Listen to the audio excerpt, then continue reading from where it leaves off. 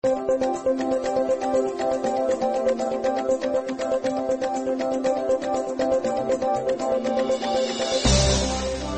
is Wednesday, June 15th, and this is VOA's International Edition. I am Chinedu Ofo in Washington. Coming up in the next half hour, Ukraine vows to defend a key eastern town as Russia destroys the last bridge out of the embattled city.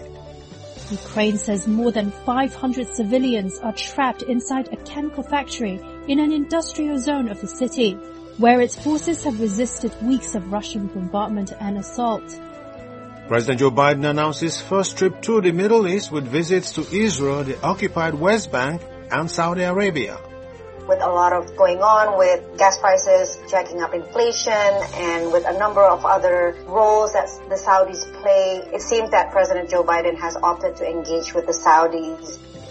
And British Prime Minister Boris Johnson defends plan to send asylum seekers to Rwanda despite an outcry from the United Nations. We'll have these stories and more next on International Edition. Stay tuned. Ukraine said on Tuesday its forces were still holding out inside Severodonetsk and trying to evacuate civilians. This after Russia destroyed the last bridge to the devastated eastern city in a potential turning point in one of the world's bloodiest battles. Olivia Chan of Reuters reports. Satellite images released by Maxar Technologies on Tuesday showed the damage to structures around the eastern Ukrainian city collected on Saturday. Ukraine says more than 500 civilians are trapped inside a chemical factory in an industrial zone of the city, where its forces have resisted weeks of Russian bombardment and assault. The city's mayor said evacuations were being carried out discreetly every minute when there is a lull and a possibility of transportation. The National Police of Ukraine on Monday released footage of officers evacuating civilians in bomb shelters in what it said was Privilia in Luhansk region, just over 12 miles of Severodonetsk. Ukraine still holds Lysychansk, the twin city of Severodonetsk, on higher ground on the opposite bank of the river. But with all the bridges now cut between the two cities, Ukrainian forces acknowledged they could be encircled, just like in Mariupol, a city which fell in May after months of Russian siege.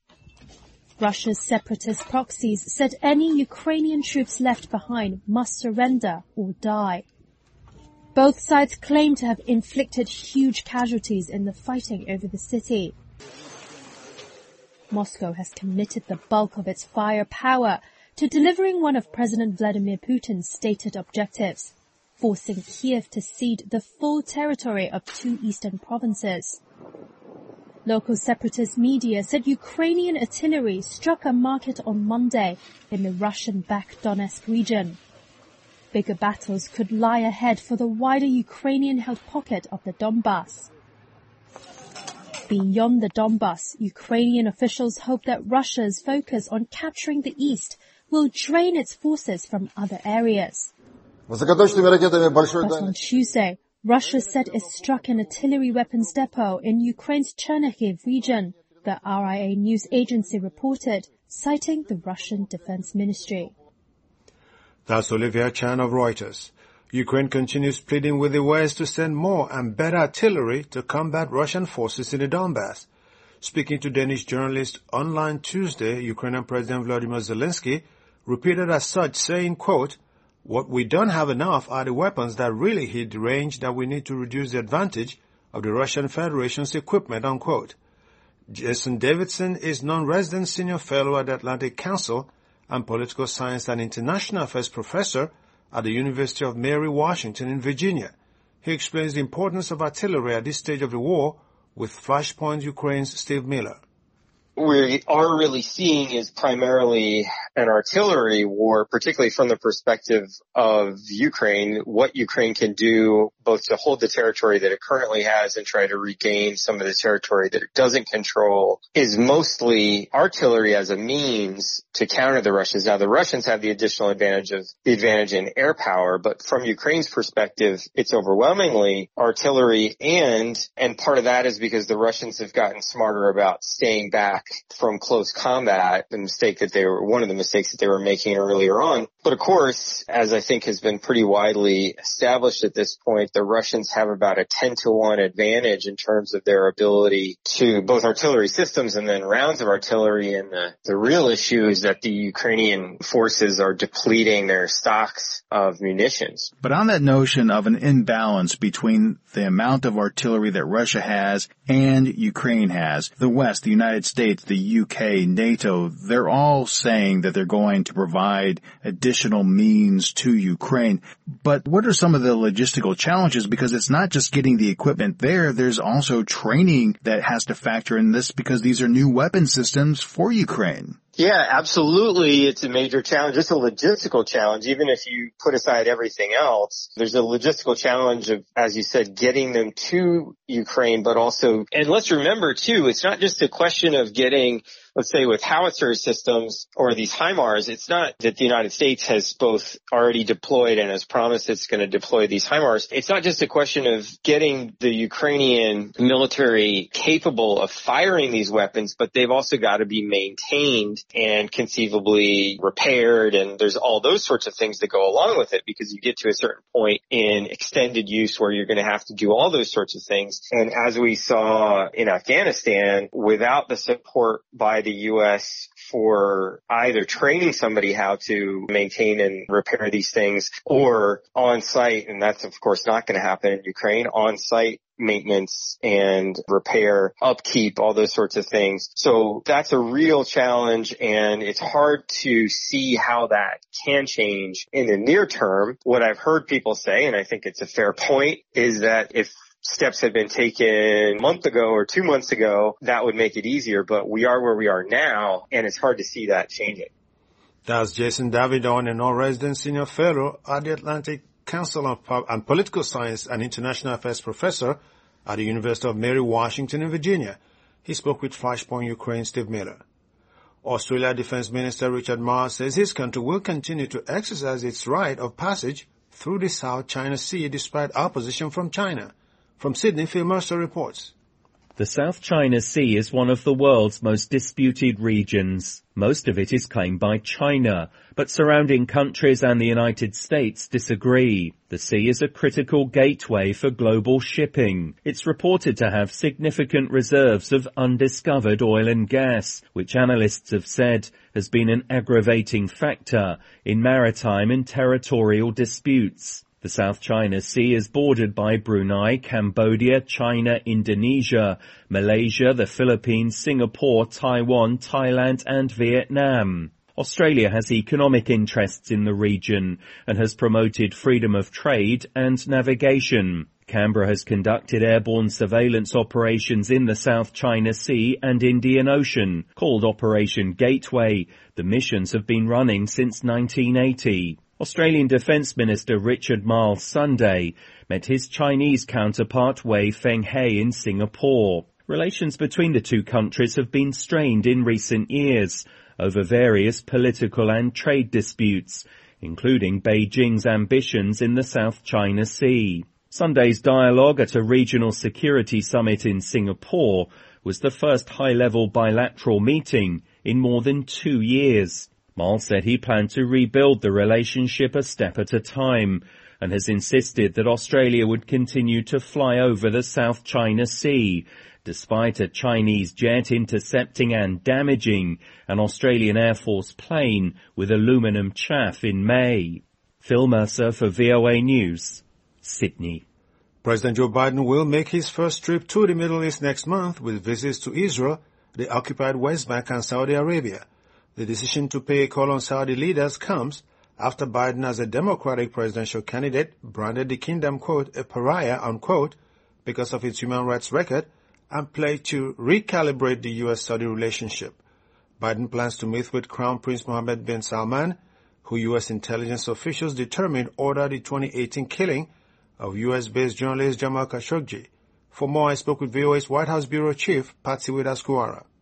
The focus has been on Saudi Arabia because if you would recall, during his campaign, President Biden said that he intends to make the kingdom a pariah. Now we see that with a lot of going on with gas prices, jacking up inflation, and with a number of other roles that the Saudis play, whether it's in global energy markets or other issues that are very important to American interests in the Middle East. It seems that President Joe Biden has opted to engage with the Saudis, and he will be taking a direct flight from Israel to Jeddah, which in itself is also historic because, as we know, the two countries, Saudis and Israel, they do not have a diplomatic relationship. And so this will be another step that may signal thawing of relationship between the two and possibly a move closer towards normalization. The analysts that I spoke to say that it will be a long way before Saudis can recognize Israel and normalize relationships with them because the Saudis have made it very big, major requirement, which is to have developments between the Israeli and Palestinian peace talks. And as you know, at this point, those talks are still stalled. Not everyone is happy with this announcement and the trip to Saudi Arabia. There's an expected partisan backlash. How was the White House defending this? Yeah, so there is backlash because there's a couple of human rights considerations, right? Number one is the 2000 killing of journalist Jamal Khashoggi that U.S. intelligence has determined was approved by Crown Prince Mohammed bin Salman. So again, this is a situation where the U.S. has to weigh between its upholding of values, human rights, and democracy, and on the other hand, just kind of realpolitik, U.S. interests that the administration has decided that they prefer at this point to engage with the Saudis.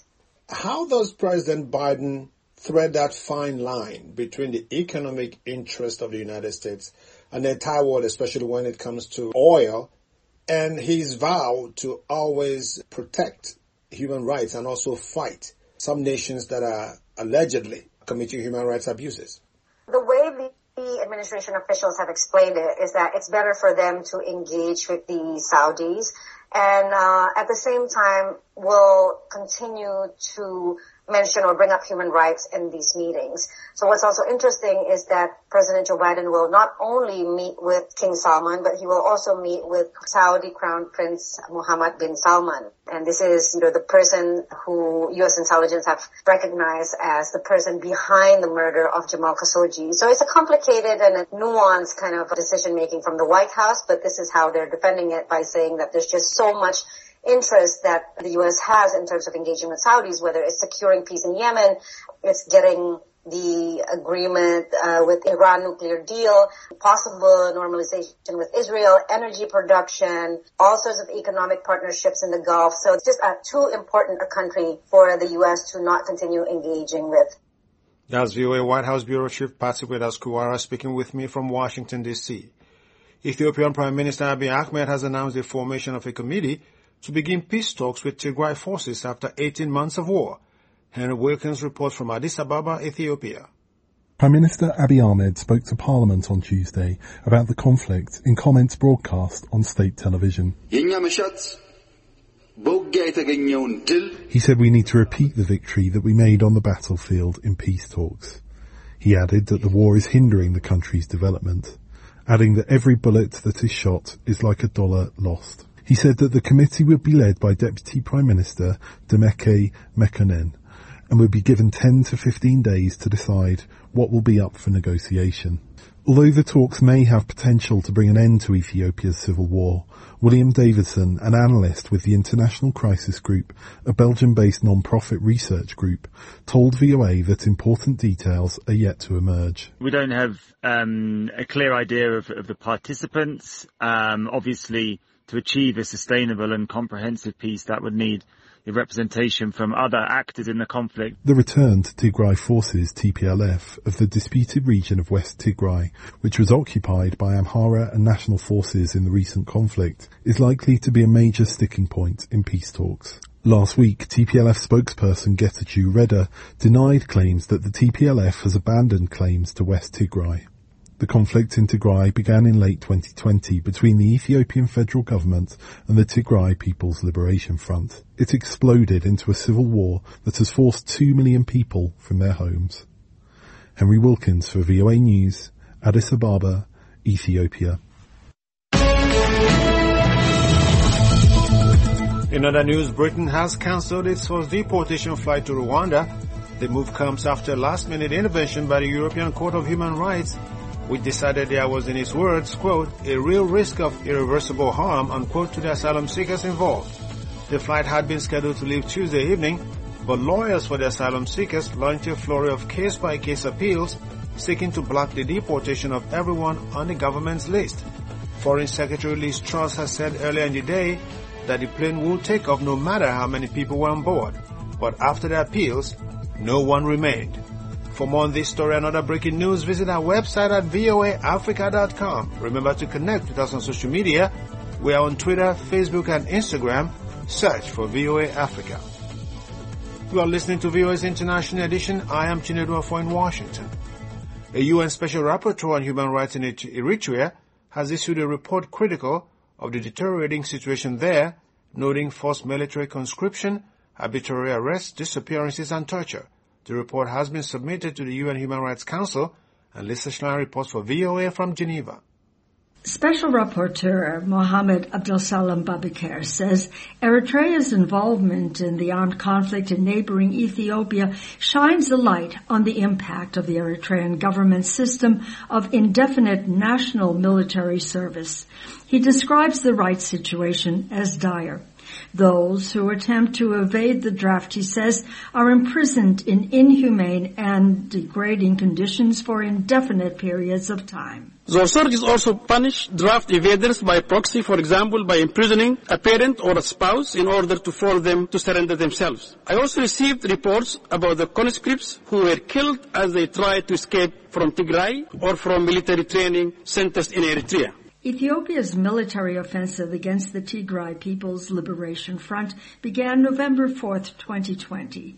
Since then, thousands of Eritrean conscripts have been forced to participate in the conflict. Investigator Babikar says children as young as 14 have been rounded up and recruited, and that Eritrean refugees in Ethiopian camps have been kidnapped and forced to fight. He says the human rights situation in Eritrea continues to push thousands to flee to other countries for asylum. I remain gravely concerned by the situation of hundreds of Eritreans who have been disappeared and arbitrarily detained in secret prisons in violation of human rights standards. I continue to hear testimonies from witnesses and victims who were held and tortured in places known as villas. These are actually secret places of detention that cannot be readily identified. Tesfa Michael Geratu is an ambassador in Eritrea's Ministry of Foreign Affairs. The ambassador said he would not respond to the outrageous allegations in the report as they were based on information from select and irresponsible sources. He added there was no human rights crisis in Eritrea and the harassment and sanctions imposed on this country had to stop.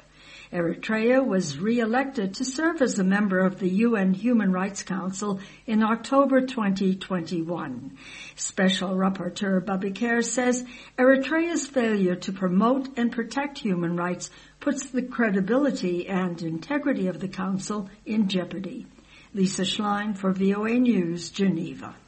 The Director General of the World Health Organization, Tedros Adhanom Ghebreyesus, said on Tuesday that the WHO will convene an emergency committee on Thursday next week to assess whether the monkeypox outbreak represents a public health emergency of international concern.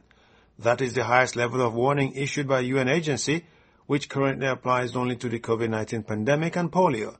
The WHO says there have been 1,600 confirmed and 1,500 suspected cases of monkeypox this year and 72 deaths in 39 countries, including nations where the virus usually spreads. The global outbreak of monkeypox is clearly unusual and concerning. It's for that reason that I have decided to convene the emergency committee under the international health regulations next week to assess whether this outbreak represents a public health emergency of international concern. I think it's now clear that there is unusual situation, meaning even the virus is behaving unusually from how it used to behave in the past. But not only that, it's also affecting more countries. And we believe that it needs also some coordinated response because of geographic spread. Plus, at the same time, having executive committee would help us to discuss about this issue. These are experts, external experts, to understand the virus better. We believe that a meeting of the executive committee, the external experts could expand the understanding and the knowledge we have about this virus. That's WHO Director General Tedros Adhanom Ghebreyesus. Hi, I'm Kim Lewis. Join me for a special edition of PC USA with guest award-winning historian and author Jesse Holland as he takes us on the journey of how the Emmett Till Anti-Lynching Act was signed into law this year, and will examine the legacy of Juneteenth, a celebration of freedom for many African Americans. Join me for PC USA this Saturday and Sunday on The Voice of America. And to all our VOA listeners, please note we have moved our programs to a new website, voaafrica.com, from voanews.com. There you will find all your favorite VOA radio and TV programs and a whole lot more. Find us on voaafrica.com, and thanks for listening.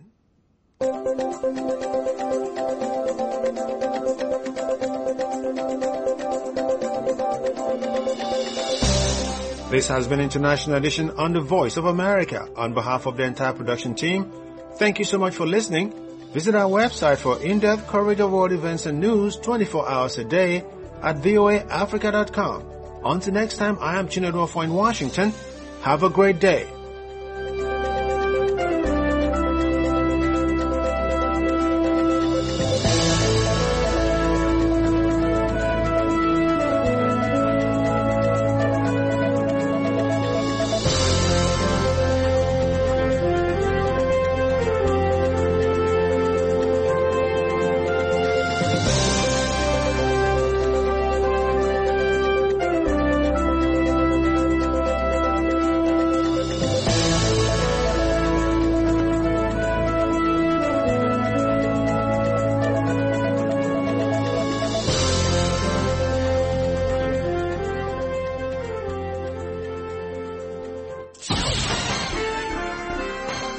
Next, an editorial reflecting the views of the United States government. Palestinians in Gaza face harsh living and economic conditions under Hamas, even as the terrorist group has amassed hundreds of millions in a secret investment portfolio. Hamas maintains a violent agenda that harms both Israelis and Palestinians. The United States is committed to denying Hamas the ability to generate and move funds and holding it to account for its role in promoting and conducting terrorist acts. That's why the U.S. Department of the Treasury's Office of Foreign Assets Control, or OFAC, designated a Hamas finance official as well as an expansive network of 3 Hamas financial facilitators and 6 companies that had generated revenue for the terrorist group through the management of an international investment portfolio. The individuals and companies listed below are being designated under Executive Order 13224 as amended, which targets terrorists, leaders, and officials of terrorist groups and those providing support to terrorists or acts of terrorism. Ahmed Sharif Abdallah Odeh was in charge of Hamas's international investment portfolio until 2017 and subsequently oversaw the investment portfolio on behalf of Hamas's Shura Council. In mid-2017, Usama Ali was appointed as head of the investment office, a position from which he coordinated financial transfers to Hamas. Hisham Yunus Yahya Kafisha served as Usama Ali's deputy and played an important role in transferring funds on behalf of various companies linked to Hamas's investment portfolio. Anda Company, Aggregate Holding, Trend GYO, and Al Rawad Real Estate Development are all linked directly or indirectly to Hamas. Moreover, Sidar Company and Idkan Real Estate JSC both appeared to operate as legitimate businesses, but in practice were controlled by Hamas and transferred money to the group. And finally, Abdallah Yusuf Faisal Sabri is an accountant who has worked in the Hamas finance ministry for several years. These designations target the individuals and companies that Hamas uses to conceal and launder funds, said Assistant Secretary of the Treasury for Terrorist Financing and Financial Crimes, Elizabeth Rosenberg. The United States is committed to denying Hamas the ability to generate and move funds and to holding Hamas accountable for its role in promoting and carrying out violence in the region. That was an editorial reflecting the views of the United States government.